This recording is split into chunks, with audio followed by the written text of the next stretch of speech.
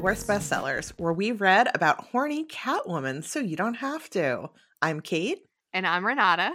And for this episode, we read Catwoman Soulstealer by Sarah J. Maas. Joining us to discuss this DC Icons YA novel is the Meredith Goldstein, host of the Boston Globe podcast Love Letters, author of the YA novel Things That Grow, and avid reader of books about horny fairies as written by Sarah J. Maas, for better or worse. She also loves Batman shit. Hello. Meredith, welcome back.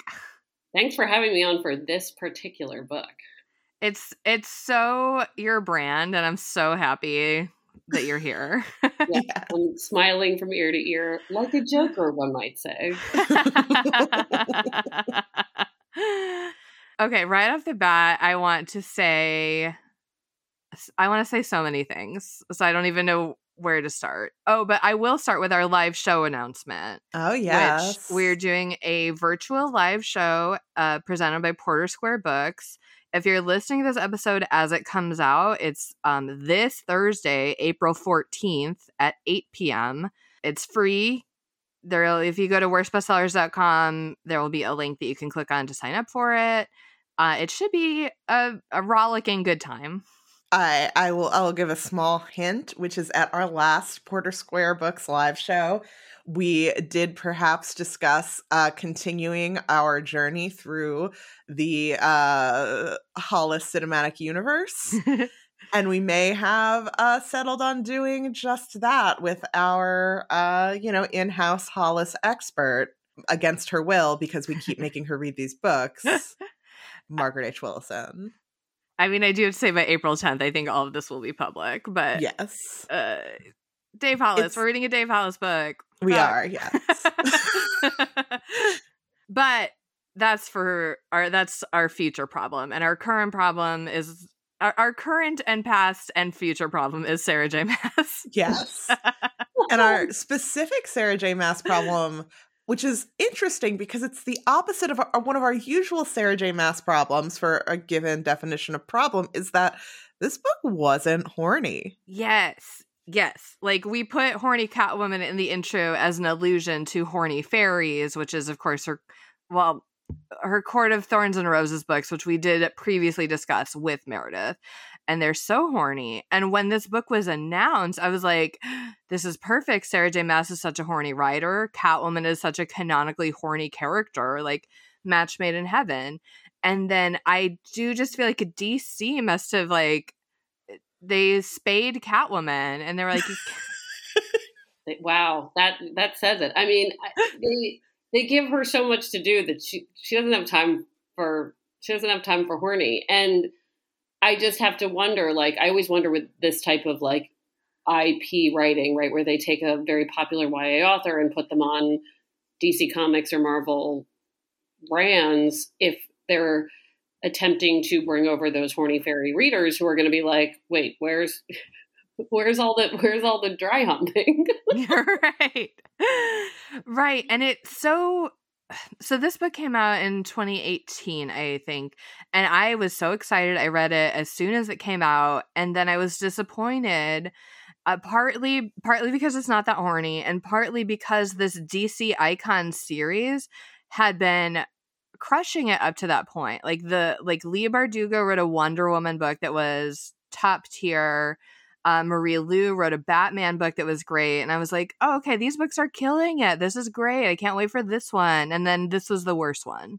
Well, I mean, I waited to read it, partly because you told me it wasn't horny enough. And so then I was like, well, what time do I have for something that isn't horny? Mm-hmm. And I think because I went in with lower expectations, I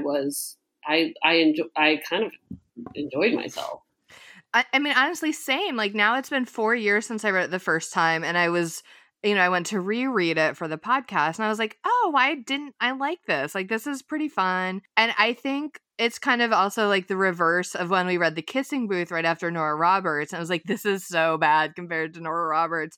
This is so good compared to The Kissing Booth. So I think, too, that just like the act of reading something, which is similar to both The Kissing Book and the Nora Roberts effect, the Kissing Booth, rather, and the Nora Roberts effect, is that when we sit down intentionally to read a book for this show, and it's not like a Nora book, or it's not like we're taking a break and reading a book we know is actually good sort of deal, like part of my body prepares for that book in such a way that I'm like, okay, this is going to be a slog and I'm ready for it.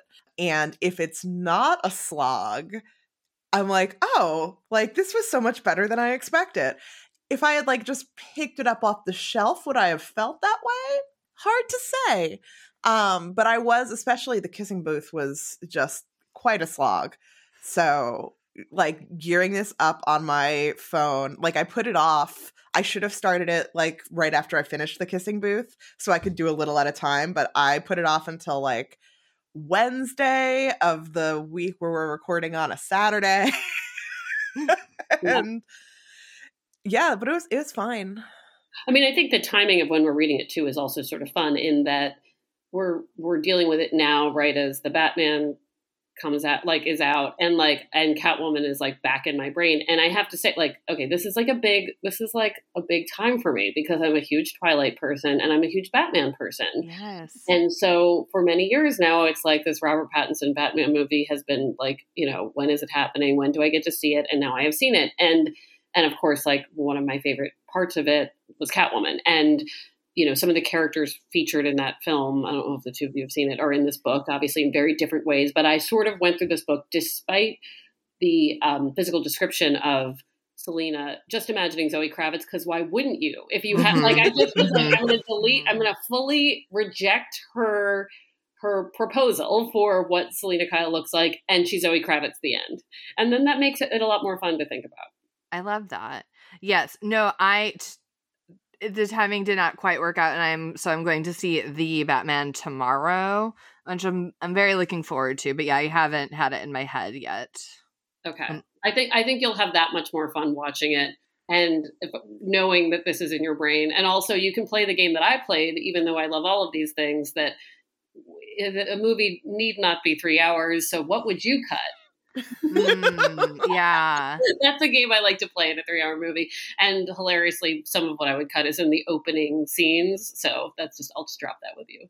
Okay. I will keep that in mind. Okay. But yeah, mostly we're not here to talk about the Batman. We're here to talk about the Catwoman and the Batwing. Which I thought was fake. No. I did go into it thinking, because I know very little about Batman. I mean, I guess compared to like people in the universe, I know more. But compared to the people currently on this podcast, and probably the sort of nerds who listen to this, I know comparatively little about Batman. I have a like freakish encyclopedic knowledge of a lot of stuff about X-Men, but I was much more of a Marvel girl growing up and even now. And I never actually read Batman comics. I read Batwoman comics, and I've read some of the Harley Quinn comics and a couple other DC properties, but I've never like dug down into like the DC mythos, like aside from watching Batman the Animated Series as a kid. Clutch. And Birds of Prey and the Harley Quinn series as an adult. Yeah. By the way, Batwing is on the Batwoman CW show. Oh, and Legends of Tomorrow. I keep forgetting that they're DC because they're so fucking weird. And yet Sarah Lance, bona fide League of Assassins assassin. Yes, which was like when that came in, I was like, oh, I know this. This must be how people who like read these tie-in novels after having been like enmeshed in this world via comics and other media for so long must feel. When I can't remember if it's Tala or Nissa who shows up first, and I was like, oh, I know where this is going. Yeah. The rewards I got for, and I have been fully trained in my Batman lore by young adult author Sarah Farazan, and I watched Batman the Animated Series when I was a kid, but then I rewatched it with her, and then, you know, I had the only comics I ever read growing up were Catwoman, and that was a brief phase of being in love with, you know, Michelle Pfeiffer's Catwoman and wanting to know everything. But when you get to like the Lazarus Pit, and which we'll get to, like I was like, I know her, I know that, I know what that is. Yeah. Well, so So Kate and I were talking last night, and she said something about like, oh, that like fake Nightwing character, and I was like, oh no, Batwing is real. And then I was like, what? I mean, he's fictional, but but he's a real fictional boy. We're like, he lives in Boston. I know him.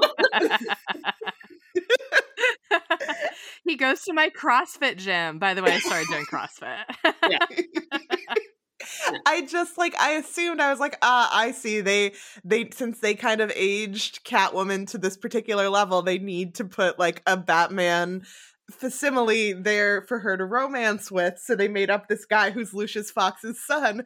And Renata was like, no, he's a real guy who actually exists in the comics. Yeah, because Batwing just sounds so much like Nightwing. And then she was explaining, or he was, the Luke Batwing was explaining his costume, and it's like, the electric blue logo, and I'm like, that is also Nightwing, actually. Yeah. But yeah, I guess he's real. Yeah, when I was trying to describe Batwing being real but also fictional, I was to cross into Marvel. I was having a real like Thor being like, all words are made up moment. All the Batmans are made up, but but some are right. And it does also have like, when I first read Batwing, I was like, wait, isn't this the name of one of his vehicles? Like I had to that at first. I was like, wait a minute, isn't that what they call his like glider? And I was like, no, it's a person. It's a person. Yeah, so because as a librarian, I order a lot of comics for the library, and I'm also always especially trying to get like diverse comics. And so I think we've gone like this far into the podcast without saying that he's Black. And so when I saw like, that was the first I heard of him, I think, I was maybe specifically looking for like diverse superhero comics, and it was like Batwing, and I was like, okay. And so Luke Fox is the second Batwing, and the first one was I think he lived in the Congo, and his like comic was Batwing: the Batman of Africa, and I was like, well, I don't know about this. Right. One Batman for all of Africa seems like not a fair deal. Yeah, it's a big territory for him to cover, and I guess maybe that's why he's not doing it anymore. And now Luke Fox is just like another Gotham one. I feel like you need a Justice League for every, it seems right for one person, and for that person to be Batman, it's like not, yeah. But I haven't actually read those other Batman of Africa comics. Like maybe they're great. The title gave me pause. But again, we're not talking about that. We're not talking about comics at all. We are talking about Catwoman, Soulstealer. So we should get to it. So this was another weird thing that happened, which Renata said happens in a lot of the DC Icons books. But we start out with teen Selena, and she is a teen. She's like 17. She's about to turn 18, and she is in a fight club with this gang, the Leopards, who do like fights that are bet on, and also like cage fights for a public audience. Yes. And here's something right away that I got twisted up in the details of. If you win one of these fights, you get a leopard spot tattoo to like represent that you've won a fight. This is classic Sarah J. Maas being extremely horny for tattoos. However, Selena has 27 leopard spots, which is the most. But to me, I mean, certainly I've never been in 27 fights, but if you are in a fight club girl gang, 27 doesn't seem like so many, right? No, it doesn't. Like now that you're saying it, I mean, I don't know, maybe that like, cause she does like 2 in a row real fast in the beginning. So I'm like, but maybe usually they're more spaced out so she can heal herself. I don't know. Yeah. Or maybe you only get a spot for like a big fight. Because it does also seem like she's been doing this for like a couple years. It's at this 2 point. years, yeah. So that's... I can't do that math. Somebody's going to have to divide. Yeah, that's like 13 and a half spots per year. And if you're getting 2 of them in one night... It doesn't add up. It does. It's a weird... Yeah, it's a weird thing. But yeah, so she's in this fight club. And she's doing it because her mother has substance use issues and has not been in their lives for quite a while.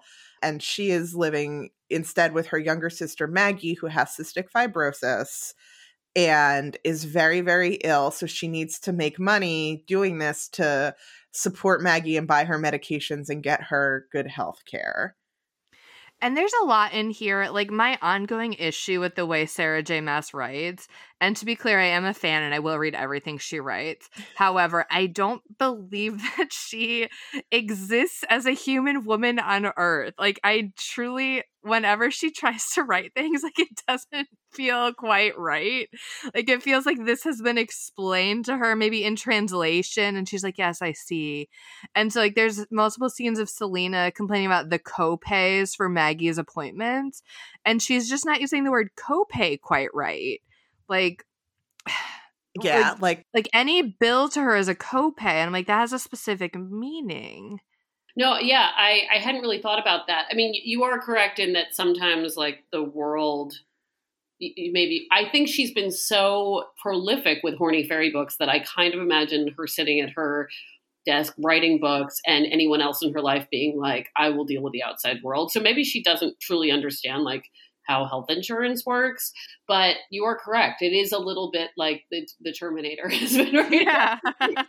and there's a part where she like painstakingly describes like her EBT SNAP benefits in a way that just truly felt like she'd gotten it off of Wikipedia for SNAP benefits. But again, like it was like the Spanish Wikipedia page and she translated it. Like it was just weird. Yeah, she takes Maggie to the doctor and first of all, she doesn't pay anything when they first go in, but then when they're leaving, the woman's like, yeah, it's gonna be $500. And she's like, that copay's higher than last time. And it's like, that's not the copay though. That's not the copay, is the bit that you pay up front. Yeah, her copay was $0. Like, and then you get, I don't know very much about insurance despite working in the field, but yeah, it was just messy. And then Maggie having cystic fibrosis. Before we started recording, Meredith was like, I wish she'd just given her a fake disease. I'm like, that's right. She should have. Yeah, it really, I don't know that I would have felt like this if it had been like not a YA book. But I think that, and obviously you put real, illnesses in books, but like there's something about reality entering this kind of universe in like a way where I'm just like, there are so many, I don't know. It's such a bleak diagnosis for this character, the level to which she is having this illness. And it like kind of took me out of like where I got actually legitimately stressed. And maybe that says more about me, but I'm like, I wish they had just given her like the Gotham disease, whatever it is, like chemical plant side effects of living near the Gotham chemical plant, as opposed to this like real life thing that I'm sure would scare a young person. And that will come up for me again later as something that bumped for me. But on the other hand, like talking about setting up the stakes pretty high, really, having the sister you've got to support and no money. It's, in that sense, it works. Yeah. And again, especially compared to Kissing Booth, where no one had any stakes or motivations whatsoever, I was like, okay, got it. Selena's got to be in a girl gang because of her sister. Also, here's a quote I pulled.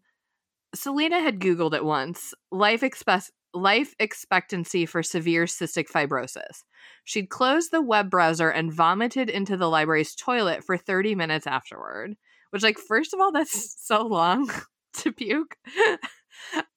Second of all, I Googled it myself after that, and I got 44 years, which is young and like extremely sad. But it's not like it's. And again, I don't know a ton about this disease. I don't know anyone who has it. I don't think. But to me, to be a teenager and to go and throw up because your sister's going to die in like 30 years or something, like. To me, like teens would be like, well, that's a pretty long time, and like maybe there'll be more medicine or something between then. It's not like, oh, the life expectancy is 8 years old and she's already outlived it. No, for sure. I mean, I think they and I do tangentially know people with this, like people through people, but I feel like you're right. Like at that point, you're like, well, there's 30 years for medicine to advance, but also I feel like this is where it gets irresponsible a little bit. I think where it's like.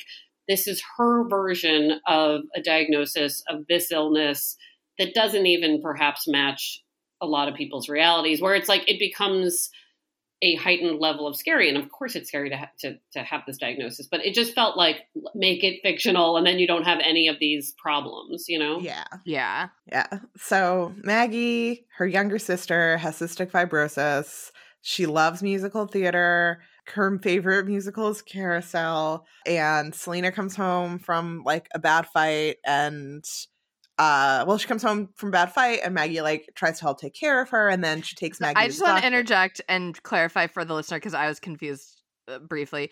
You were saying bad to fight with a D and not bat to fight with a T. Because... Yes, bad fight with a D, a fight where she got beat up a lot. in And her she Fight still Club. won, but she did at Fight Club get the shit beat out of her pretty bad with a D. And takes Maggie to the doctor the next day and comes home and finds out like she had gotten like a good haul from this fight, but like now she has all these extra tests that she has to pay for Maggie. And they are watching Carousel together and thinking about like how shitty their lives are when some police and a social worker burst in, and they find out that Selena's mom has gotten arrested, and the social workers want to put Selena and Maggie in a group home since now they know that, you know, they've been living on their own, and they figure out that Selena is in Leopard Fight Club and steal all the money. The corrupt cops steal all the money that she had made from it. And when Maggie freaks out and tries to run away, one of the cops grabs her, and Selena loses it and beats the shit out of everyone in the apartment except Maggie, until she gets knocked out and wakes up in the police precinct handcuffed to a table in an interrogation room. Yes. And normally like a big fictional pet peeve of mine is how fictional characters like hate foster care, and like every fictional teen would rather like run away than be in foster care. And it's like, well, like a lot of foster parents are just like trying their best. But I do think in Gotham City, that's probably a justified reaction. Yes. Yeah, and she does, like, her issue is this, once she hears the location, is like, this is particularly not good. And I think a lot of kids in one place, right? Where she seems open to the idea of just find her nice people. Yes. So after she wakes up at this table, she sees that there is a fancy looking, beautiful woman entering the interrogation room with her with a very thick file. And she is not rattled by any of the things that Selena tries to say to rattle her. And she is, in fact, Talia al Ghul. And she is there to recruit Selena for the League of Assassins. And in exchange, she'll wipe Selena's criminal record and put Maggie... Well, she'll wipe Selena's criminal record and she won't have to go to jail. And Selena says, I don't care about that. I want to make sure that my sister Maggie goes into a good foster home in like a nice suburb with good loving parents who are going to take care of her and have enough money to do all of her medical stuff. And Talia's like, okay, I guess that sounds fucking fine. Mm-hmm. Side note, by the way, Maggie gets like 2 gay men as foster parents, which I feel like this book weirdly has more queer representation than the thousands of porny fairy pages. Absolutely. I want to get to that later when we get a little closer to the Ivy stuff. But yeah, it is like, yes, you were totally right. Like, people are just allowed to be gay, whereas in her fairyland where anything can go, they were ashamed. So yeah. So when we next see Selena, it is 2 years later, and she is returning to Gotham on a private jet under the name Holly Vanderhees, a socialite who has been living in Europe for several years, and due to some like leaked press releases that she sent out, all of these reporters are there to like take photos of her, and you know, there's all this talk of the town of this like rich girl in her 20s is coming back to Gotham, and she's rich and famous and other rich people will like her. And it is obviously a persona that Selena has invented after her time training with the League of Assassins. And this was like Meredith said, when League of Assassins came up and Talia al Ghul came up, I was like, I do know her from my voracious watching of Legends of Tomorrow, in which Sarah Lance, who is the captain of the Wave Rider, was briefly, when she was on Arrow, in the gritty, dark CW corner of the CW Arrowverse. Yeah. Was a trained League of Assassins assassin who had a dark, terrible backstory. And then she went on Legends of Tomorrow and, you know, occasionally gets turned into a puppet or gets super secret powers or gets spliced with alien DNA and just has a rocking good time. Fine. Yeah, Sarah Lance also is Nissa Al Ghul's ex. Yes. Which I do think she's been upgraded. I should say that, like, one of my favorite episodes of Batman the Animated Series and weirdest is Talia al Ghul's father, Ra's al Ghul, who, like, has this sort of fountain of youth Lazarus pit. Note to put a little bookmark on that, put a little pin in that there is an episode where Batman and Talia sort of, you know, have a possible romance. And I think in the comics, they have a kid together, I think. But you learn that Talia has actually been her father the whole time, that he was sort of like morphed himself into her body, which is like, and then you think back and you're like, he was walking around pretending to be his daughter and kind of like getting it on with Batman. And like, where is the fan fiction? This, but like, there are a few like sexually confused episodes of Batman the Animated Series that I adore, and that is one of them. But that's my Talia, my peak Talia moment is when it's not even Talia, it's her dad. Anyway, I thought it was an interesting choice to like just fully skip over League of Assassins training, but we do get some flashbacks to it later. Yes, for now, she's back in Gotham. And Kate, it's everyone's favorite season. It's not spring, it's not summer, it's gala season. Oh yeah. Party night, get your ball gowns out. And we also at this point meet real person Luke Fox. He's a real boy and he has PTSD. He's the son of Lucius Fox, the CEO of Wayne Industries. And that is also why I kind of thought he was fake, is because I was like, oh, I see. Like they were like, okay, well we'll give a new fake Batman. We'll tie into the Batman lore by making him Lucius Fox's son, so it makes sense that he's there. And it turns out that some Batman writer had made that his real fake backstory for, I'm sure, the same reason. See that. Anyway, he is neighbors with Holly because she's moving into this new fancy apartment and it's next door to Luke's fancy apartment. Yes, and he, as Renata alluded to, he has PTSD because he was in the Marines and had like bad things happen there, as one does, and now is being like Bat Junior, Batwing, while Bruce is off doing things, a special mission off screen for the entire book. I truly love her complete commitment to like not specifying at all. It's like Batman was abducted on the way back to his home planet. Like he's just gone and he's like on a mission. He's like doing a thing. He's like doing a thing and we never get to know what it is. But here's where I want to give her one piece of credit, which is, or DC, whatever came up with this idea, is like, you know, they give this character, you know, all this trauma from the military, and they, from my memory, right, like they sort of, Bruce takes him under his, no pun intended, wing to sort of train and work out some of that trauma, and they sort of train together and he becomes like an assistant to Robin of sorts. But it was actually like really delightful to read about Batman bringing someone in who isn't a child person. Like so many Robins are like, oh, like they get younger and younger. It's like, oh, they're like orphaned, and well, actually, wouldn't it be cool if you lived with me and fought crime with me, 14-year-old? Like, it's so weird that the Robin, you know, he just wants to groom them to do really dangerous things. And in this case, you have this like professionally trained military person who's like using this as some kind of therapy, and their peers in a lot of ways. And that to me was like kind of refreshing, a character who could like not be manipulated into this work, but be ready for it. And what's interesting too is that I'm not totally sure what the origin of this character in the comics is. I think he's actually a cop in the comics, which again, upgrade, I guess. Yeah. Not being a cop. But in this, it seemed like his dad, Lucius, knows Bruce is Batman and was like, hey, Batman, will you like do me a solid and like help out my kid? And so Lucius knows that Luke is Batwing. So he doesn't have this like full secret identity. But then I'm giving minus points because his mom doesn't know, because I guess it's like we got to protect the mom, and like she can't be trusted with the Batwing knowledge. But at least like his dad knows. And he Anyway. has a good relationship with his parents, which is also always nice to see in a superhero comic. Like, he respects his parents. They get along really well. He loves them. He enjoys spending time with them. Like, Yeah. they're nice people. They're alive, nice people. Mhm. Yeah. Yeah.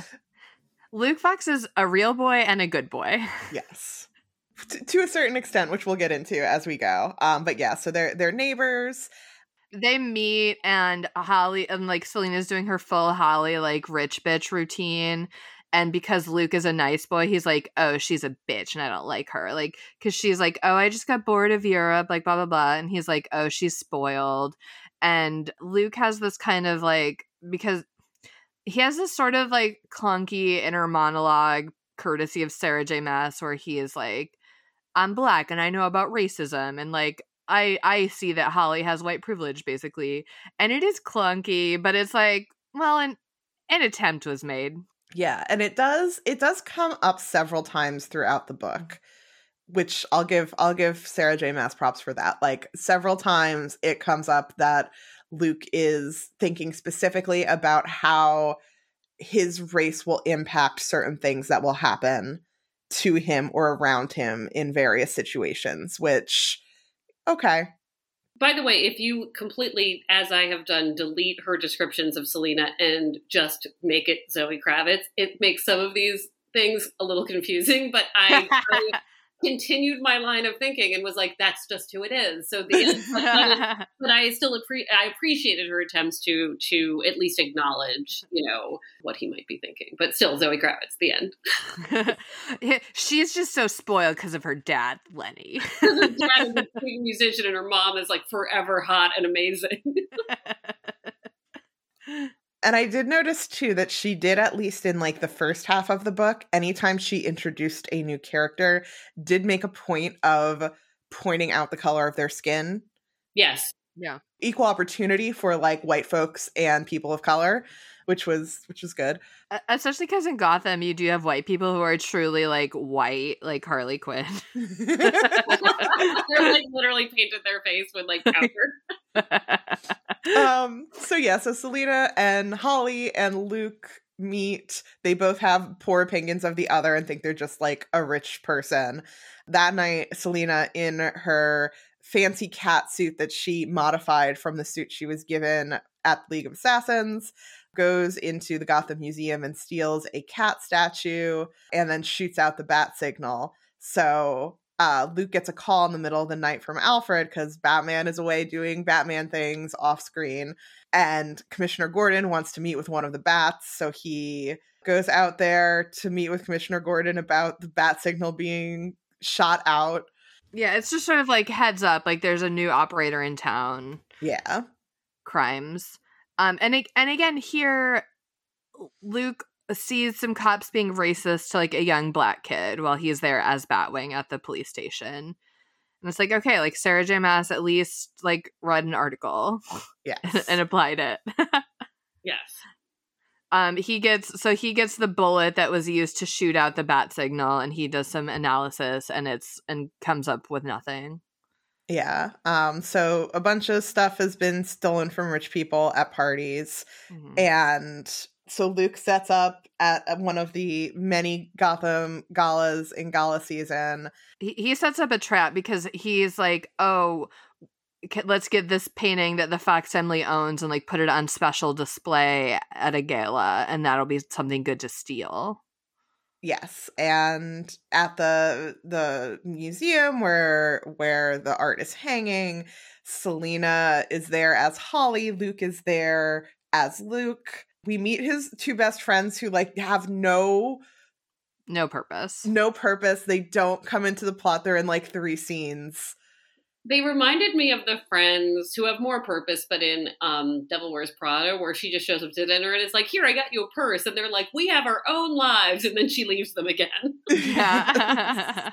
It's very similar. Like, they're there and he talks about like how great they've been and how like helpful they were with his PTSD, and how like of all the rich kids in town, like they're like real and down to earth, and also they're secretly in love with each other.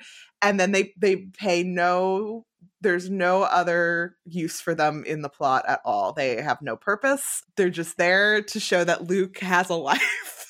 It also, here's what I feel like Sarah J as an author, like, I think she excels at horniness and like tortured backstoryness. And I think she's not funny and she's not good at writing jokes, but I think she wants to be.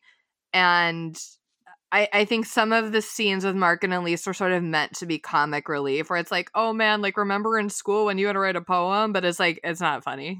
It's just...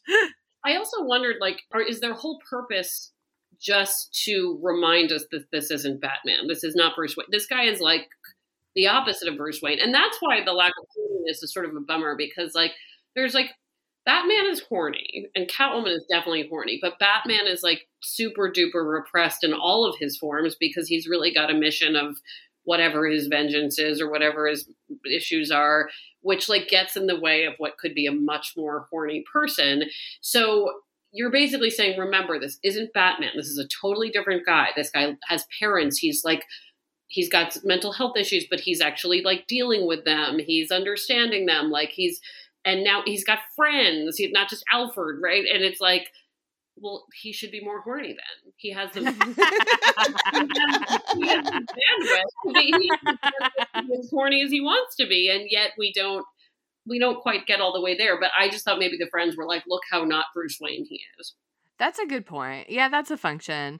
And also, like, Mark and Elise have like a flirty thing, and Luke is sort of like their awkward third, where he's like, oh, they're gonna get together, and so that leaves him free to fuck Catwoman. Yeah. But he doesn't. Anyway. Then we cut away from Luke having special time with his two best friends, who are hilarious people. And Selena is like stealing the painting, and she's like excellent at stealing. But Poison Ivy is there.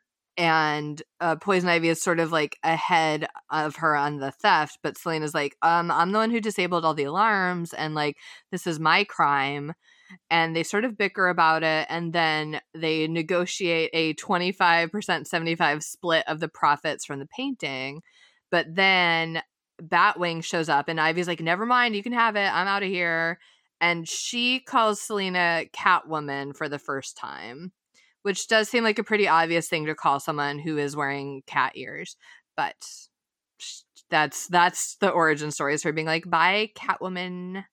And Batwing and Catwoman have a fight, and Catwoman wins and has like photos set up to record their whole fight thing. And she finds like some really good pictures of her like beating the crap out of him and winning the fight, and sends them to all of the papers. So when Luke sees like all of the papers have this photo of like Catwoman being like, fuck off, Batman, I'm the best. And he's like, fuck, Bruce is going to be so mad. Yeah.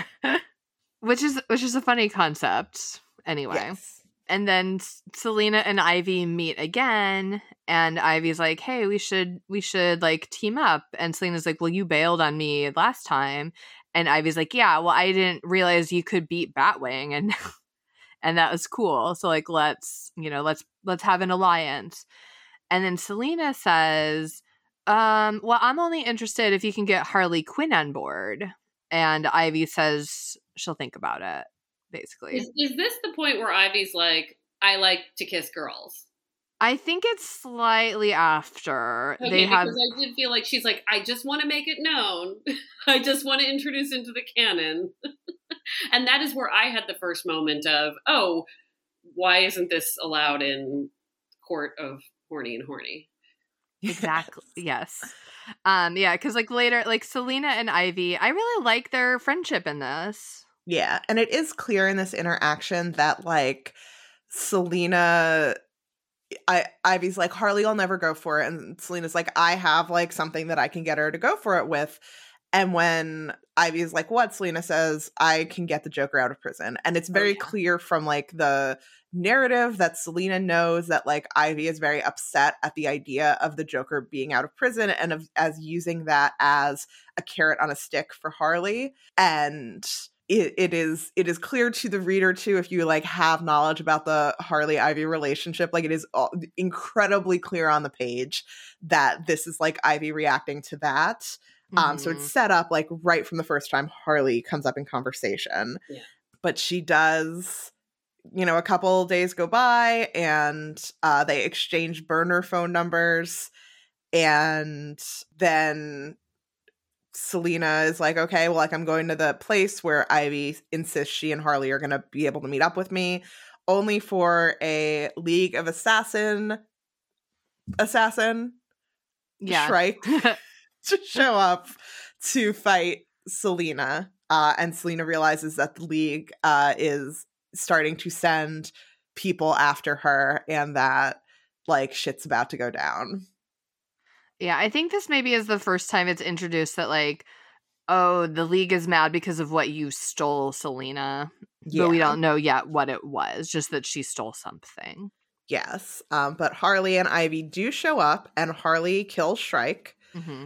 Which is impressive because we've had so much buildup of like, oh, the League Assassins are like so scary and powerful. And then like for Harley to kill one is like a pretty big deal. Yes. So they agree to this like team up. Harley agrees to it. Ivy's like not like thrilled by it, but willing. Yeah.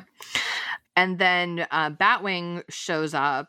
Well, actually, he missed the whole League Assassin thing, but like they're all out on the town, and so he sees Selena as Catwoman like hanging out on a bridge, and he goes to talk to her.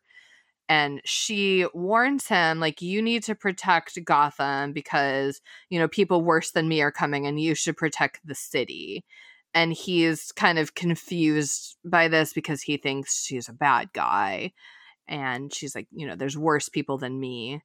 And then meanwhile, nearby, Harley explodes a cop car and Luke has like a PTSD panic attack. And Selena like kind of helps him and calms him down and then says that she'll keep his secret and, you know, that he can't protect Gotham if like criminals exploit this, basically. So she's not going to tell anyone about that. Yeah. And it is somewhere in here that she has that conversation with Ivy that Meredith was alluding to, where she has seen like Ivy in action and Ivy's trying to tell her like, yeah, like I have like poison. I have like poisons that I can use for things. And Selena's like, well, I heard that you don't have poisons, but that like you are poisonous. Yes. And Ivy kind of admits like, yeah, like gives her whole like tragic backstory about how she was like a scientist and then she gave and like a young science prodigy who like, yes, you know, graduated college early, like is young. And she was working with this scientist who wanted to make plant human hybrids, which I guess like I feel like in the DC universe, like there really just needs to be like a mad scientist track at university. They're like, do you want to do totally upsetting things? Here's your major. Come on in. Yeah. And so he tried to use her as a test subject and now she has like plant powers. And she talks about having like dropped out of college because she was realizing that like she wanted to live her own life. And this is where, you know, she says like, I realized that I had never kissed a girl or gone to a party or done this or done that. And yes, it is a very clunky way of being like, oh, by the way, Ivy's a lesbian. Yeah. Mm-hmm. And like Selena and RV, I don't know who that is. Selena and Ivy. They also like bond a little bit over their like shared tortured backstories, which is a clutch Sarah J. Maas moment always. So the three ladies are going around doing a lot of crimes because when Ivy brings up the team up, she says like there's no all of the bosses in Gotham are men, like there are no women in charge, and like we could change that. And again, not to harp, this is classic Sarah J. Maas. Like, she is stuck in this like second wave feminism, like girl boss mode very much, where her concept of feminism is like, oh, you think women can't do violence? Women are great at violence, actually. Hashtag girl boss. It's so classic her. So there's another big gala, and they show up there and do some crimes, and Luke is there, and he sneaks out to change into his bat suit while Selena and Harley and Ivy are stealing things from rich people and not hurting anyone, just really stealing things from rich people. So like, I don't got that much of a beef with them at this point. Truly, yeah. These people have insurance. Yes. And it's funny because there's a point in the text here where Luke tries to justify to unjustify, I guess, what they're doing. Like, he's like, yeah, they might just, like, in the narrative, like, they might just be rich people, but, like, they're still really upset by the fact that this happened. And it just... Yeah, I mean, like, look, yes, we've seen Kim Kardashian's videos. It's upsetting even for rich people to be robbed. And I do kind of take that point. However, these, like, at no point do I stop being Team Selena. No, and like she definitely like grapples with this like thing, just not in a nuanced way enough, of like him sort of considering race privilege and her considering wealth privilege, and like he doesn't completely get it. You know what I mean? Like there is the Bruce problem of I've given $100,000 to the local, you know, whatever, but I'm still beyond wealthy and they're like starving people everywhere. Like that is his, you know, he doesn't fully get it. Correct.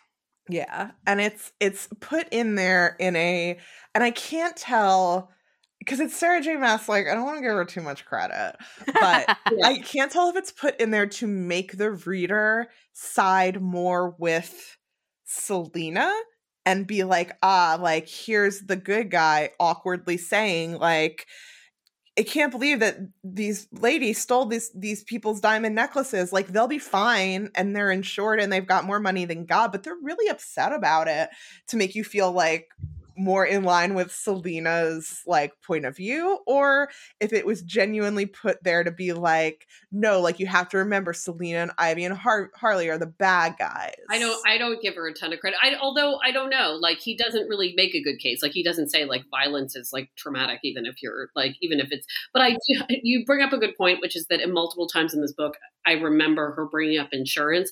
Like she really wants you to know everybody's going to get their money back in this. Yeah. Don't worry, it's insured. It comes up. He was, you know, it was insured. And I'm like, okay. Yeah. You know, there is kind of this thing that'll come up whenever you see like comics bros of any gender talking about like, well, who would win, like Batman or Superman or whatever. And the kind of like self-aware meta answer is like, well, if it's in a Batman book, then Batman would win. If it's a Superman book, Superman would win. And it's like whoever's kind of book it is who's most powerful in that moment. And so like, I mean, this book is called Catwoman Soulstealer, which, by the way, we can get into the Soulstealer of all. I don't think anyone actually steals souls in this. No, she legitimately steals like goods and jewelry and art and stuff. No souls. It's a very dramatic title. Anyway, it's almost strange that we get Luke's POV at all, because this is a Catwoman book, and I feel like in the end of the day, like her perspective is correct, and like she's the one in control of the situation. She's the one, you know, if this were a Batwing comic, he might not have gotten like so easily shown up by Catwoman at like his own party. But it is a Catwoman book first. Yes. But yeah, so there he chases while they're we should move on, but first I do need to explain this fight scene, or not even fight scene, robbery scene, where Harley is just utterly unhinged through this entire robbery, and she has the band start playing Don't Stop Me Now, and like the band gets really into it and they're just stealing stealing things from rich people while the band is playing Queen, and then they melodramatically, like, Selena melodramatically jumps out once Batwing shows up, jumps out a window into giving double middle fingers into Luke's Porsche, which is waiting below with Harley and Ivy in it already. A vehicle where he left the keys in, right? Like, that is, I'm pretty sure. Well, I think because of the valet. Yeah, like it was ready to go for them, but there is nothing I love more than 2 middle fingers. Yes. I'm doing it right now. You can't tell because podcast isn't a visual medium. But as I was describing that, I was flipping off my ceiling. Enjoy. Yeah, it's very My Immortal of them. The fan fiction, not the song. if you know, you know, and if you don't know, I cannot explain it to you right now. We have a lot to get through. Yeah. So there's a lot. There's like back and forth between these kind of like heists and then like some Luke POV. Oh, this, I guess we haven't finished this. Like Luke goes after them with his wings. I think it's maybe the first time we actually see him flying. But Ivy ruins his wings with of vines. And so they like soundly defeat Batwing and go off to have like a girl party. Yeah. Luke and Holly, quote unquote Holly, hang out more, and he realizes she's more than just like a rich socialite and that she's actually like really smart and kind of cool. Selena ends up hanging out with like Harley and Ivy as like friends, and it's like, oh, this is actually kind of nice. Some people in the underworld who work for like Falcone's as the Falcone boss like try to intimidate them, and Harley stops them, and Falcone is who Selena worked for when she was in the Leopards. So yeah, she's like mad. The Leopards were like a subsidiary of Falcone Incorporated. Yeah. And it is a clutch moment because at first it seems like Harley is giving up, and Harley's like, yeah, like take the money, like give it to Falcone. But then it's a trick, and Harley like helps them get away, and they like trap the Falcone guys in a safe or something, or like not like a vault. And so Selena's like, oh, I can trust Harley. Cool. They do more hangs. At one point, Selena and Ivy talk, and Ivy like kind of tells her like, yeah, like I'm super into Harley, but like Harley doesn't think about things in those terms. Like she's just like kind of waiting for the Joker and like doesn't want to put like a label on what we have, and it's really upsetting to me, but I love her so much that I just kind of let it happen. I mean, and it is clear that like they are together, Harley and Ivy. Like at the end of their little shenanigans, they'll be like, oh, like your place or mine, and like they're going home together. Like they're just not, you know, girlfriend and girlfriend the way Ivy would like it to be. Yes. So there's a lot of Selena breaks some of Joker's henchmen out of jail to kind of help deal with the Falcone stuff.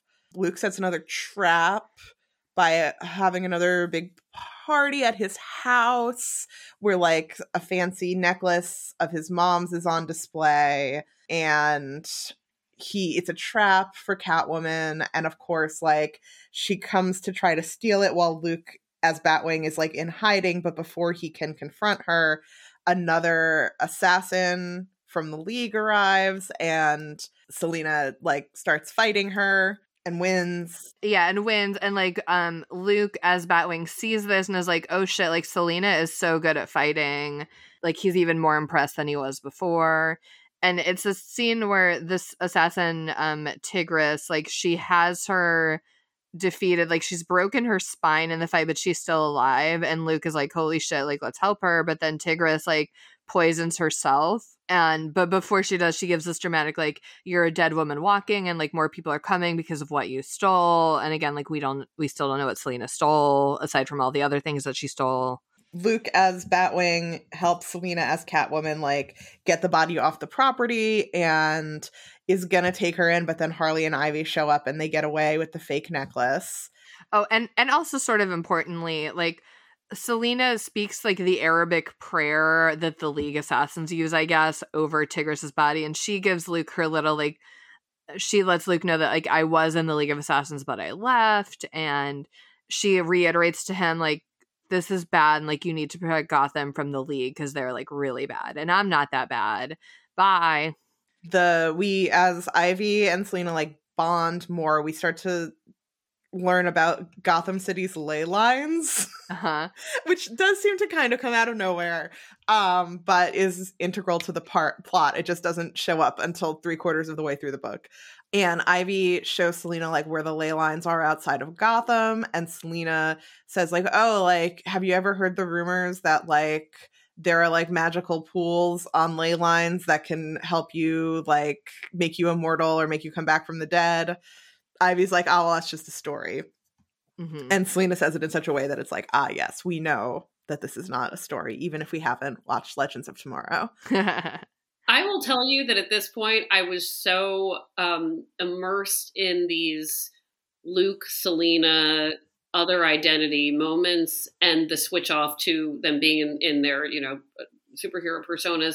Because when she writes them on their little dates, when, Luke doesn't know he's sitting there with Catwoman, it becomes an entirely different book that I also enjoy, that's like very modern romance novel of like enemies to lovers, and maybe she's not a snob, she's really good at Jeopardy, and we're gonna like eat pizza, and maybe she's down to earth, and like, so like when they're like yeah ley lines, I was like, not at one moment did the oh wait a minute, I should be understanding what is to come, like it didn't hit me it hit me at the last possible moment what Selena might be up to. So I'm so curious when you sort of knew what was happening, because I was like, oh wow, there were hints at this, and I was like so worried about when they might kiss that I like missed it. It was literally when like she mentions for the first time, like it was not like at the beginning of the book where I was like, I know where this is going. Like maybe if I was more immersed in like the Batman mythos, it would have, but it wasn't until she was, with Ivy looking at the ley lines outside of Gotham and says like, oh, like, well, have you heard the, stories that these Lazarus pits exist, that I was like, oh, I get it. She's making a Lazarus pit for her sister. Well, I'm embarrassed to say that, like, even then I didn't get it. And when Talia is first brought up in this book, I was like, oh, Talia from the Lazarus pit. That's how steeped in it I am. And I went so far over my head. Anyway, so I am that reader. I truly don't think that until, like, aside from, like, yes, the League is associated with the Lazarus pits and that's, like, their thing, but the League is also associated with assassins, like, I feel like up until this conversation with Ivy where she mentions it, I really don't think there were any other explicit hints that a Lazarus pit specifically would be involved other than just, like, the existence of the League. Yeah. Because what I thought earlier, I mean, Ivy mentions that she's like experimenting with medicines, and she has this like very accelerated healing salve that she uses on herself after a fight. And so I was like, oh, maybe Ivy will be the one to heal Maggie. Like, I knew that everything Selena was doing was to heal Maggie, but I thought maybe it would be like Ivy's plant medicine up until they mentioned Lazarus pits. Yeah, spoiler, it's a Lazarus pit. So yeah, more things are just escalating, and Harley like really wants, like, Harley kind of snaps and is like, we have to get Joker out of prison now. He's getting word that like we're getting his henches out, and like he wants to be out, and we got to do this now. And she reveals that some of Joker's henchmen are threatening Harley's mom, who in the world of this book, Harley has a good relationship with her mom, and she's mad about it.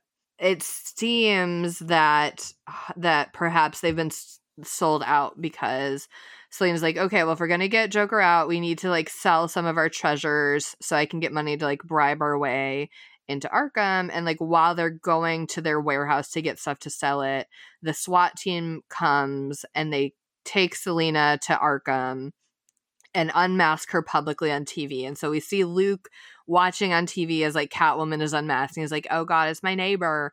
And he like sneaks into her apartment and like finds her whole little Catwoman lair, and she left him a note saying, Luke, protect this city, because she had figured out that he's Batwing and like figured out that he would figure out and then so we have Selena in Arkham, And she's like, we have like a little monologue where she's like in solitary confinement and just being like, well, the League is going to send assassins now. Like now it's really all over.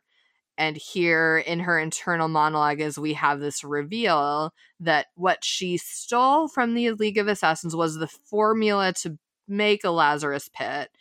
And she stole it because when she learned about it, she wanted the League to use it on Maggie. And they were like, no, we can't have personal attachments, like people who aren't in the League and like blah, blah, blah. We can't do that. So she stole the formula for it and erased it from the League's computers and killed the scientists who made it, which she only killed them because that was like her orders from Talia in the first place because they didn't want anyone else to be able to have it. So, okay. Anyway, so she has it. That's what she has brought to town. That's why everyone's coming for her. And she's made a deal to sell it to the Joker, which got all of his gang in alliance with her to fight all the assassins from the League. And then we get this like crazy zoom out, which I love, like the best moment of any kind of like heist movie where you like go back and you're like, oh, this was the plan all along. Like her getting arrested, that was part of it because she needed to get into Arkham and she needed to be unmasked because then the League would do this. And like she needed to get Ivy's attention, so she did like a specific thing at the gala to get Ivy's attention because she knew that Ivy could get Harley and she knew that Harley would get the Joker, and like she knew all of it, and like that slaps. It does. And I gotta say, like, it really, like, it's not even heavy-handed. It's not even like the beginning where she's like, I've returned with a plan. Like, no, it was like a surprise to me, and it all worked, where I was like, oh, I don't even know why I didn't question what she was doing here and why she returned and whether she was, like, it just all worked for me. I'm so shocked. I'm so totally. shocked. Yeah, totally. No, me too. Like I was expecting the whole time that like obviously like she was back in town like to do something to help Maggie in some way, but when like in that moment when it does that big zoom out and it reveals like how every single thing she did was done purposely, like every time she like lost a fight or did whatever, it was all done on purpose to end up in this moment. It was very like, oh wow. It made me wonder, like, this was so tight, right? This sort of plotting that, like, I love a 9,000 page Horny Fairy books. But sometimes when I get to, like, the end of a Horny Fairy book, I'm like, wait, what happened? Like, I remember the horny. Yes. I remember there was a plot, but I don't really remember it. But I wonder that, like, with, like, a DC intellectual property editor, if they're like, no, this will not be 2,000 pages. We must edit. Like, I wondered what a Horny Fairy book would read like, plotting-wise, if it were like down to its, core. And I don't know that I want that, but it did make me wonder. No, but you know what it would be like, Meredith? Is it'd be like her first book, Throne of Glass. Because I've been saying for years that I get sort of tricked into reading Sarah J. Maas because truly the Horny Fairies books are like not my usual style of book, but I read Throne of Glass and I liked it so much that I had to keep reading. And that first book, it's so tight. It is sort of similar to this in a like, she has to like sneak into the palace and go undercover and like do the competition, but like zoom out, and all along she had like 3 extra plans this whole time. It's not as long as the other ones. It's like pretty contained. Throne of Glass, I think, is a cool ass book. And then when that was so successful, they were like, okay, I guess you can have like 500 extra pages and like whatever. And they get a little out of hand, frankly, but I still enjoyed reading them. But I think like she has this ability. It's just like maybe not what she wants to do, and like what she wants to do is write 1,000-page horny books, and like that's fine too. We should release every book as 2 books, like the sort of, okay, here are the plot points, just so you know, because I will lose them, and then like here's if you want like the full horny experience. And I would read them both, frankly, just so I better understand what's happening, because at the end I'm always like, I remember who had sex, but I don't remember why or where or like who did action. Like I remember there was fighting, but that's not what I retain. So anyway, this was a good example of like what is probably a great skill of plotting that I don't always remember. Yes. Oh, and one other reveal, like I think maybe what triggered her asking to use the Lazarus pit for Maggie was it also revealed this whole time, like the League, they don't want you to have attachments to the outside world, but because Selena's such a good hacker and all that, like she would sneak in and like hack to find online and like keep in touch. Not keep in touch. I don't think she ever communicated with Maggie, but keep an eye on Maggie and like see how she was doing and like see her like report cards and her medical records. And she's recently seen like, oh, Maggie only has a few months to live now. And so that was what finally like triggered all of this to like, okay, now I have to like really escalate my plan and like come to Gotham and do all the things. Yeah. So before she got to Gotham, she sent a whole bunch of money to Maggie's foster parents to help pay off all of her medical treatments. And then this night, as chaos is happening, she had sent Luke and the police notice that like the leopards have shown up to the hospital, but they're not attacking the hospital. They're protecting the hospital. And Selena had called in a favor. So she, has the leopards protecting the hospital, goes into the hospital, takes Maggie, brings her to where she has set up a Lazarus pit in this warehouse on the ley lines outside of Gotham. But as she's running away, Harley and Ivy catch up to her, and Harley is just like infuriated by what is happening with the Joker and threatens to stab her. And she's like, she does stab her. Yeah. Well, at first she threatens, and Selena's like, well, like, it doesn't matter. Like, Maggie's only got like less than an hour to like live. I need to get, now that she's not on the machines and the medicines at the hospital, I need to get her there. So she ignores Harley and keeps going. And then Harley does fucking stab her. She throws a dagger at her into her shoulder, and it goes like right through.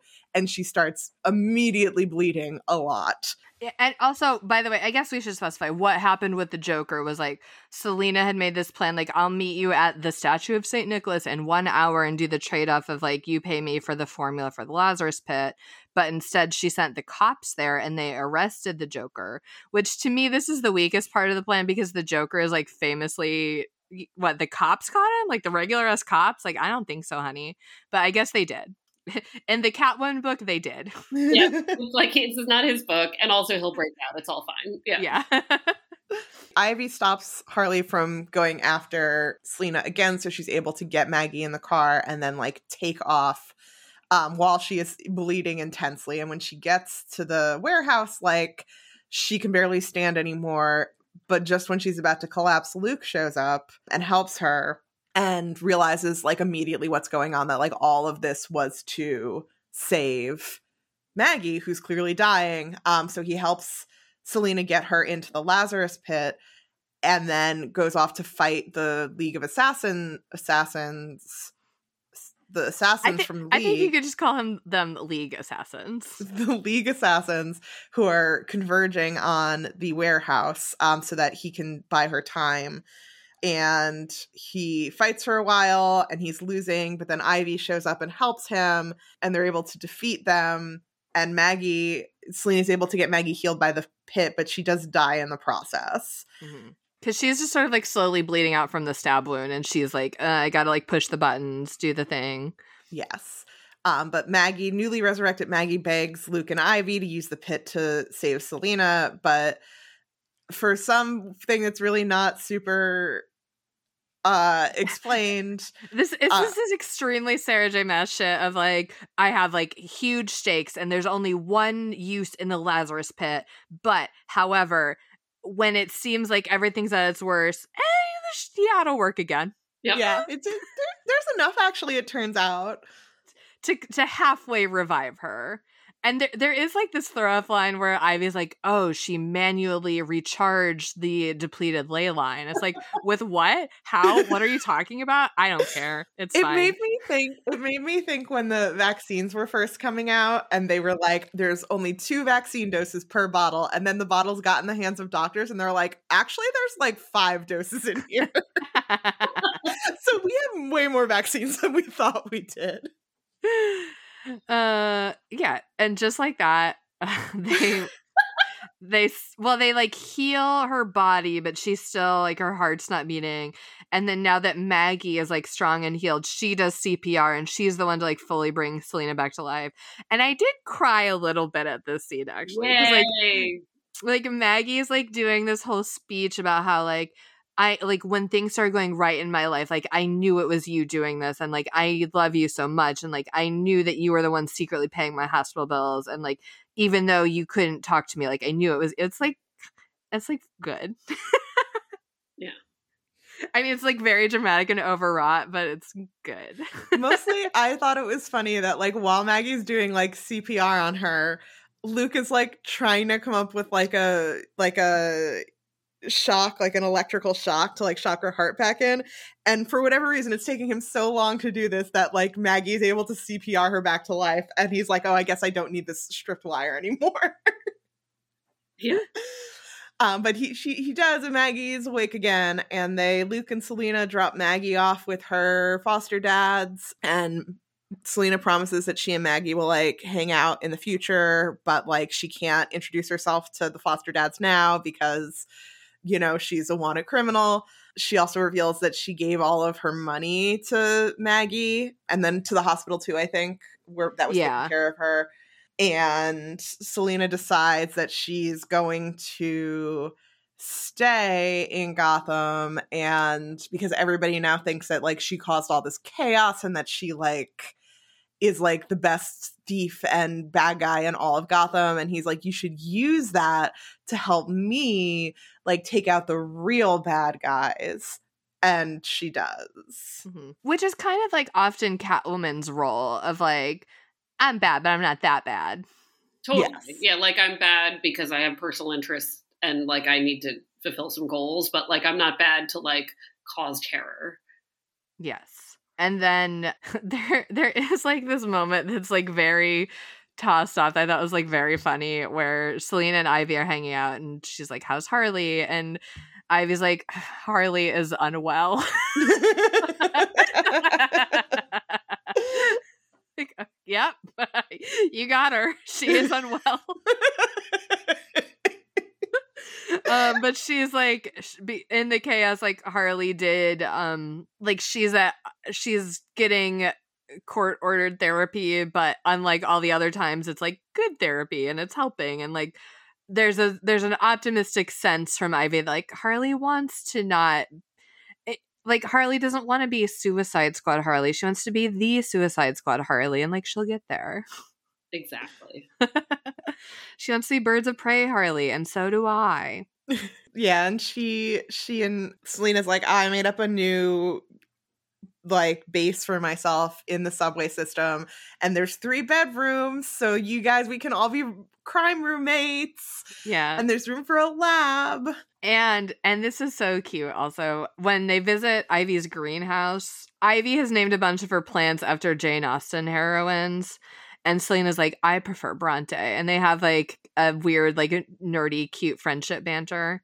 And Selena got a cat and named her Jane, which is cute. And I presumably after Jane Eyre, but that one is weird because it's like, well, that also could be an Austen reference. Real confusing. I hadn't thought about that. I based on that convo, that's why I assumed the cat was named Jane, but it's whatever. She has a cat named Jane, and I love that for her. And that's the end. That's the end. This book is pretty good, except for the parts that weren't. Yes, and I will say this about the title. The title, she does not steal any souls in this book. The only thing that I can think is that, like, cats, there used to be, like, a superstition about cats stealing your soul. Oh, okay. And that's, like, why I would think that they would maybe come up with that as the title, but it has literally nothing to do with the book, so it's not a very good title. No, I almost wondered if they had named it before she even started writing it, like... Oh, maybe. Because it sounds cool, and I was like, cool, Soulstealer, and then I was like, oh, wait, what? Soul? Where? Yeah. I don't know how this works. I think maybe they said something about, like, the Lazarus pit brings you back, but, like, you don't have your soul or something, but then it seems like that's not true, so... It wouldn't be good for Maggie if she then, like... Right. So, meh. Yeah, like, I know that was a concern for Sarah on Legends of Tomorrow. But it did not appear to be a concern of Maggie or Selena in this book. Yeah. Maybe they just couldn't call it Catwoman Lazarus Pit because that would give it away. Catwoman Holly Vanderpump Rules, whatever. Oh my god, I would watch the shit out of that show. It's Vanderpump Rules, but Selena just keeps robbing those dumb bitches. Oh my god. That's a great idea. Okay, well, let's We cannot just sit here and brainstorm Bravo crossovers as much as I would love to. Let's move into our dramatic readings. And our first one is Luke and Holly first meeting each other. And Meredith will be Luke and I will be Holly. She was young, probably somewhere around 20, just a few years younger than him. And she stopped short as she beheld him. Luke mastered himself enough to offer a half smile as he stepped off the elevator and kept a door open for her with an extended arm. New neighbor? He asked as she resumed approaching, a small smile curling her mouth. Yeah, knockout was an understatement. Long, lean legs, not at all hidden by the workout gear she wore, and her light exercise jacket that also displayed a tapered waist. As she stopped before him, he got a look right into those green eyes, and wow. I was wondering when we'd meet, she said, her voice low and cool, not a trace of an accent, likely from European boarding schools. Swiss, if he were to put money on it. She extended a tanned, manicured hand to him, palm down, the same way he'd seen his mom and the other fancy ladies of Gotham City do, as if it wouldn't be unexpected for him to kiss it. Holly Vanderhees. The light calluses on her palm were unexpected, though, as he opted for a quick shake. She probably did CrossFit. Even with the long sleeves of her jacket, he could see the strong, sleek shape of her arms. I know who you are, he said with a hint of a smile that usually made ladies go red or start giggling. She only angled her head, that mass of golden hair tilting with her. I suppose you have the upper hand, then. Not a giggle or blush in sight. A woman used to handling men, or making them blush. Interesting. So he went for option B, the roguish grin. Luke Fox. The elevator started beeping. An incessant demand to get out or get in. You can let it go, she said, and the tone, a woman definitely used to giving orders and having them obeyed. Definitely old money, maybe even some old world titles to go with it. Luke let go of the elevator doors and they slid shut. I'm sorry I haven't come over to say hi. He lifted the garment bag for emphasis. Been a busy summer. Holly flicked those killer green eyes over him once. Are you attending the museum gala tonight? Only for work purposes, he was tempted to say, but Luke tapped the garment bag. Just heading in to get ready. She arched a brow darker than her blonde hair. You need 3 hours to get dressed? Luke choked on a laugh. And if I did? I'd offer to bring over some face masks and make it a party. See, this is the Batman we need. One who takes time for self-care, time for face masks. Also, this reminded me of one thing we forgot to bring up, which is, we mentioned the leopard tattoos, but explicitly, Holly always wears long sleeves to hide the tattoos. And that's so stupid.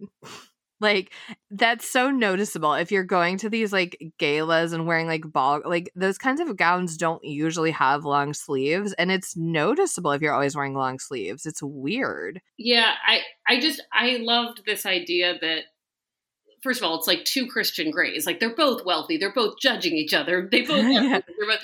they're in this elevator, very Shonda Rhimes, and coming in and out. And I just love that he's wow, well, for a socialite, she's really in good shape. Must be CrossFit. It's just my favorite thing. Must be CrossFit. Because whenever I see anybody who's really in good shape, they could maybe kill somebody, I actually do think maybe it's that CrossFit thing that I'll never do in my entire life.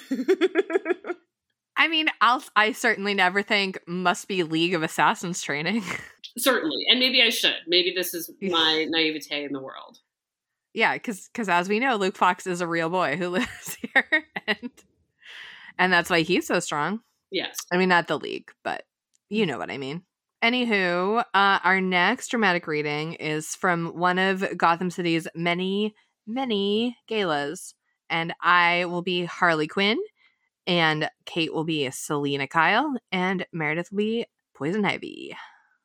We need exit music. She pointed towards the band standing motionless on the stage against the far wall. Can I make a song request? The band leader was pale as death as he nodded. Selena chuckled, holding her duffel in front of an aging woman she'd chatted with nearly 30 minutes ago. So good to see more old money here, the woman had trilled. It had been nearly impossible to keep from throwing her drink in the woman's face. It didn't stop Selena from now being rougher than necessary as she plucked the woman's ruby tiara off her head and shoved it into the duffel. No sign of Luke Fox. Perhaps he'd already left. He'd seemed bored to tears when they danced earlier, but perhaps that was Holly's effect on him. Don't Stop Me Now by Queen, Harley ordered the band leader as the couple in front of her shed their jewelry like a snake with a second skin. Ivy clicked her tongue, her toxins continuing to leak out and ensnare those before her. They handed over their jewelry without a blink of fear. Good choice. Selena was inclined to agree, and hid her laugh as the band struck up the song immediately, the piano player missing the first few notes as his hand shook, but then settling into it. The singer was no Freddie Mercury, but what he lacked in range he made up for with sheer bravado. The audio receptors on her helmet gave Selena an update. 2 minutes until those cop cars got here. SWAT team, likely. Harley was dancing to the music, braids swinging as she bounced through the crowd. Ivy was swaying along too, that vine of hers slithering whenever someone seemed to notice her lack of gun and contemplate attacking. "Playtime's over," Selena said to them, zipping up her bag. 2 echoing zips sounded. "Give me a drum beat." And holy hell, the drummer gave it to her. Right as the band paused, the singer putting enough attitude in the lyrics that Selena finally laughed as she faced the enormous windows overlooking the street below and park beyond. She motioned the crowd back against the far wall. Harley hurled one of those colored balls right at the window. A blink, flash, and then glass slid to the floor, shattering into countless shards. Someone screamed. The singer didn't miss a beat. I love it. I love the chaos. Okay, and then one last dramatic reading where Meredith will take her turn as Selena and I'll be Poison Ivy. An inquiring meow sounded across the roof, and Ivy made a small sound of delight. Lowering the paper, Selena smiled at the little gray cat who padded over to them. "Stalker," she told the cat as she brushed against Selena's shins, wending through her legs. Ivy leaned over, stroking the cat's back. Do you know that free-range domesticated cats are responsible for the death of billions of birds and mammals each year? Our little fur baby here is a stone-cold hunter. Selena smiled, scratching the cat's whiskery chin. "I'm shaking in my boots." Ivy frowned down at the cat. So are the birds. The cat blinked up at Ivy, as if scowling herself, and scuttled off into the dark. Selena snickered, picking up the paper again and flapping through it. Ivy smirked. You pretend to be serious and broody, but beneath that mask, I know you're smiling all the time. Selena waved her off, snapping the sagging paper upright. She paused at the science section, sighing as boredom set in, and tapped the article on the front page. "You think this stuff is all just hocus pocus?" Ivy leaned over, skimming the article. Ley lines? Selena shrugged, glancing to the alley below. All clear. Naturally occurring pathways of energy that run across the earth like highways. Sounds fake to me. Ivy held the paper toward herself. Oh, they're real, all right. They've done tests on them. Some of the energy is so strong that if you find a ley line on a hill and put your car in neutral, it can move the car uphill for you. That's gotta be a hoax. Ivy frowned at her over the paper. This is the science section. They don't publish hocus pocus, as you called it. Ivy paused for a moment, as if weighing some internal debate. Selena held still as she did. At last, Ivy nodded, more to herself than anything, and said, There's a ley line outside Gotham. Yet you'd think at this moment I would have known literally everything. And I was like, fun! By the way, one of the reveals in the big zoom out plan reveal is that because Selena had been sending these anonymous photos of Catwoman to the paper, they let her also request that they put an article about ley lines in the paper just so that Selena could engineer this moment of casually talking about ley lines to Ivy so that Ivy would show her exactly where the ley line was. Yeah. Incredible.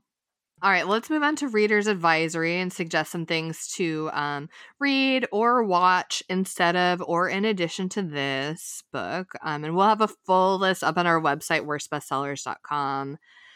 My number one, aside from the ones I've already sprinkled throughout, is the Harley Quinn animated series on HBO.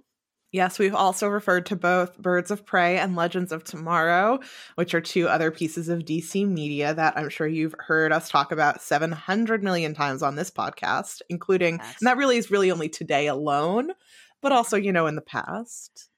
We love them. I do have some different, I went in kind of a heist direction. So there are a couple like heist books that I put up on the website, including Iron Cast by Destiny Soria.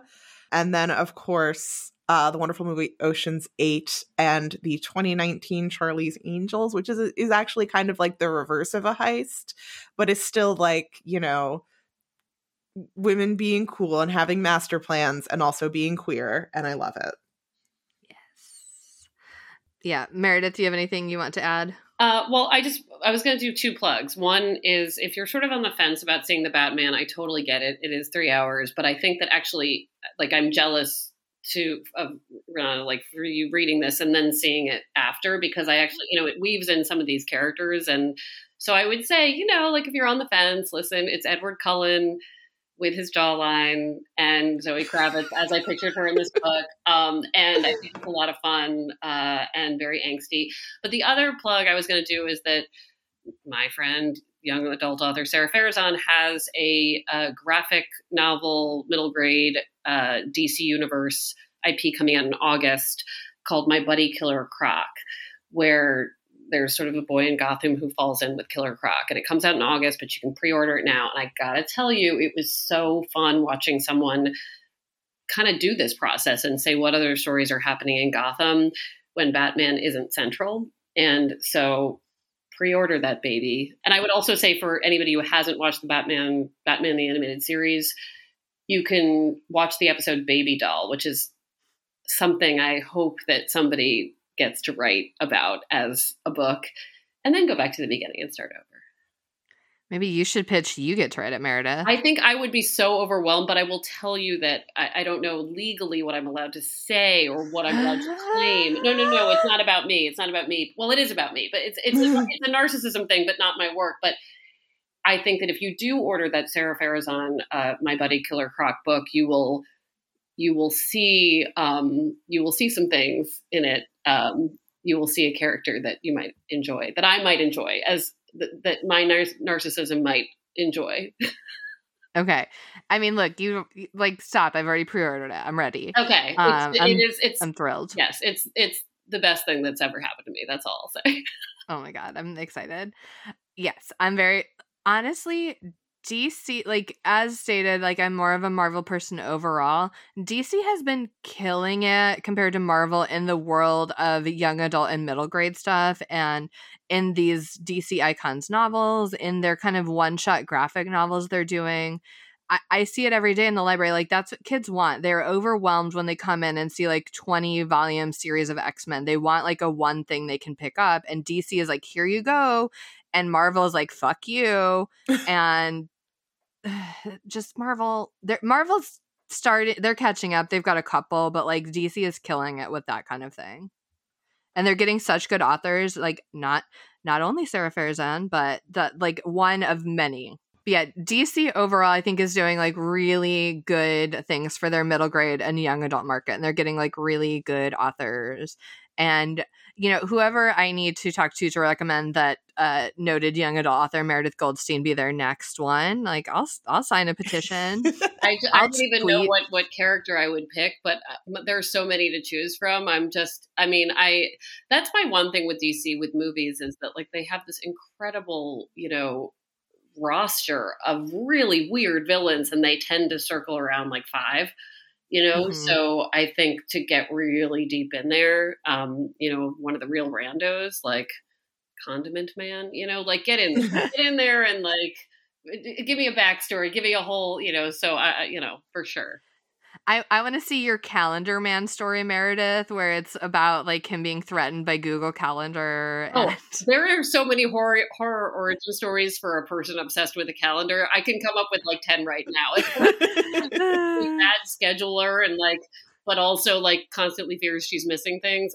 For sure.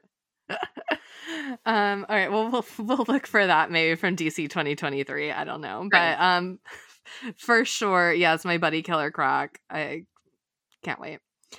Yeah, so we'll have all of these and some other ones we didn't get a chance to talk about up at our website, worstbestsellers.com. Also, if you haven't read Meredith's books, even though they are not about DC characters, like, why haven't you read them yet? You can just pretend that DC characters live near there, or that Zoe Kravitz is all of the characters.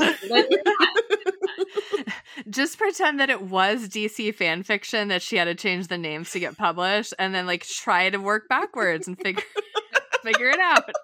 Totally. That's kind of a fun thought exercise, but I can't get into it right now because we do have to play the rock paper snicked. Where Kate will say who Dwayne The Rock Johnson would be if he were in this book, and I'll say who Wolverine would be if he were in this book, and Meredith will choose which most enhances the book, or can choose paper, which is to leave it as is. Okay, so if The Rock was in this book, he would play, he'd be another guy living in Selena and Luke's building. He would catch, do like a kind of like cool, rich, basically like himself. He'd like be playing himself, basically. And he would catch Selena coming back injured from one of her, crimes, and offer to help treat her injuries. And after doing this a couple times, he would cotton on to the fact that she was doing some crimes. But he'd also be fed up with the wild wealth disparities in Gotham. There are so many galas that he would covertly assist Selena and Ivy and Harley in their crimes, as long as they keep stealing from the rich, of course, and, help patch them up afterwards. And, be kind of like the father figure it seems like they all really need. Well, speaking of father figure, if Wolverine were in this, I think that he would, as he's so prone to doing, he would adopt Maggie when he realized like she needs a father figure. He would like grudgingly take her off to a different universe. He would adopt her from the DC universe, import her to Marvel. I'm sure there's some mutant at the Xavier School that could heal her up.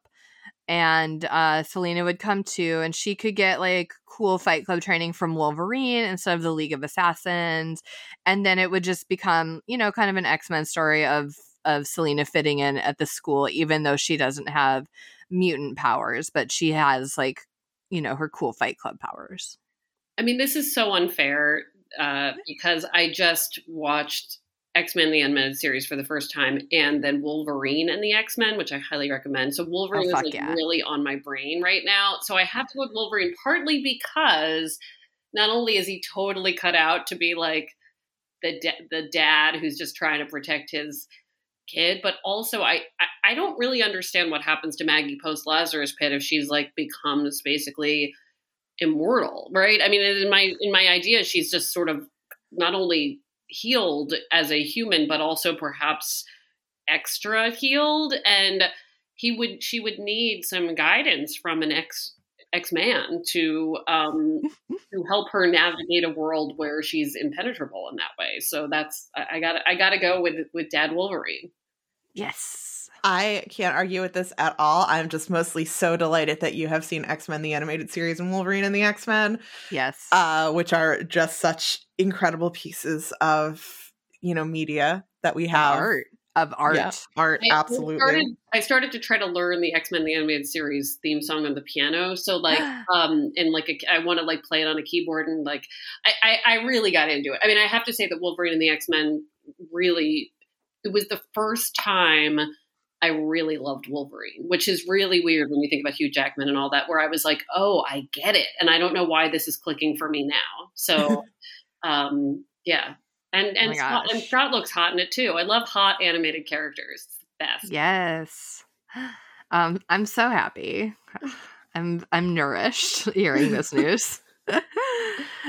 Let's move on to Duarte's Corner, where my cat Duarte will share his opinions about the book.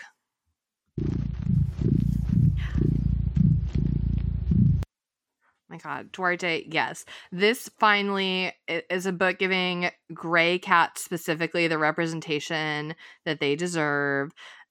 By the way, if it's not clear from context, because I know this is an audio podcast and you cannot see Duarte, he is a gray cat.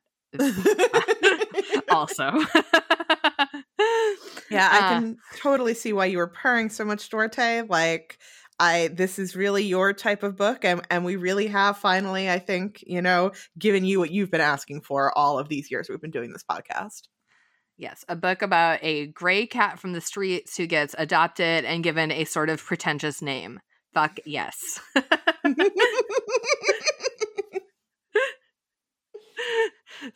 In this, Selena, Kyle, and I are one.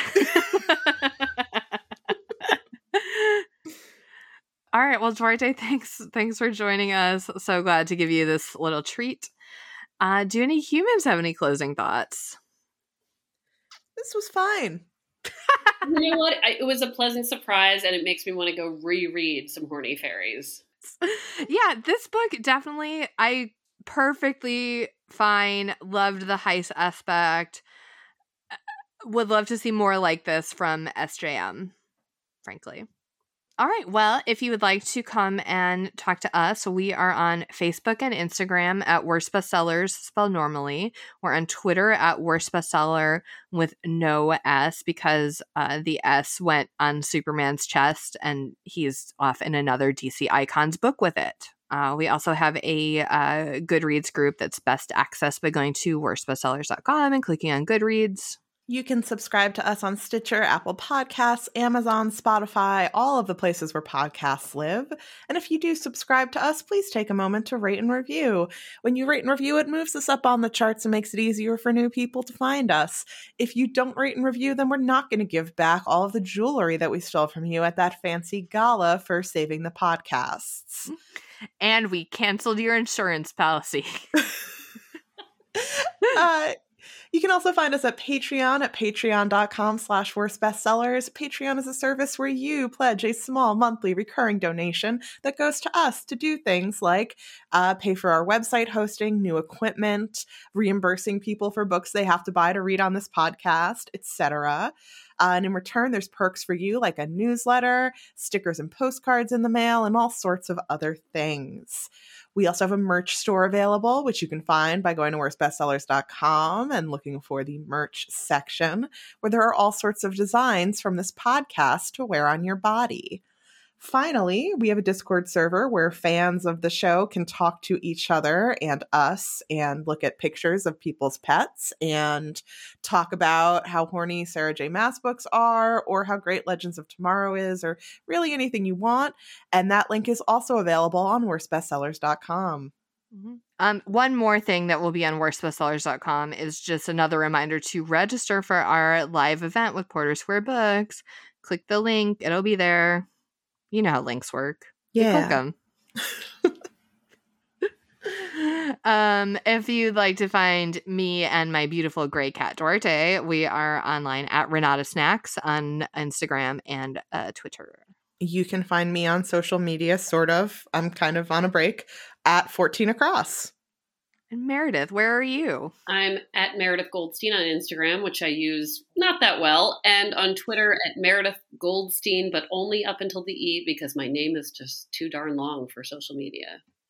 Superman also stole those letters for his own reasons. Yes. Letter hoarder.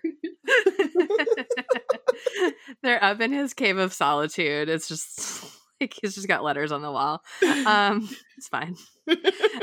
You also, again, should read Meredith's books and listen to her podcast, Love Letters. Yes. Recently, there was another friend of Worst Bestsellers on it. You could listen to Margaret H. Wilson and Meredith Goldstein in the same podcast. Yes. Iconic. I think that's probably all the things. And if not, they'll be on our website. More things. Yeah. We'll be back in 2 weeks with The Maze Runner by James Dashner, I guess. Exciting. That's the thing we're doing. Meredith, thanks again for joining us. Thanks for having me for such an okay book. Yeah. Yes. The best you can hope for, really. Well, we'll see you later. Bye. Bye.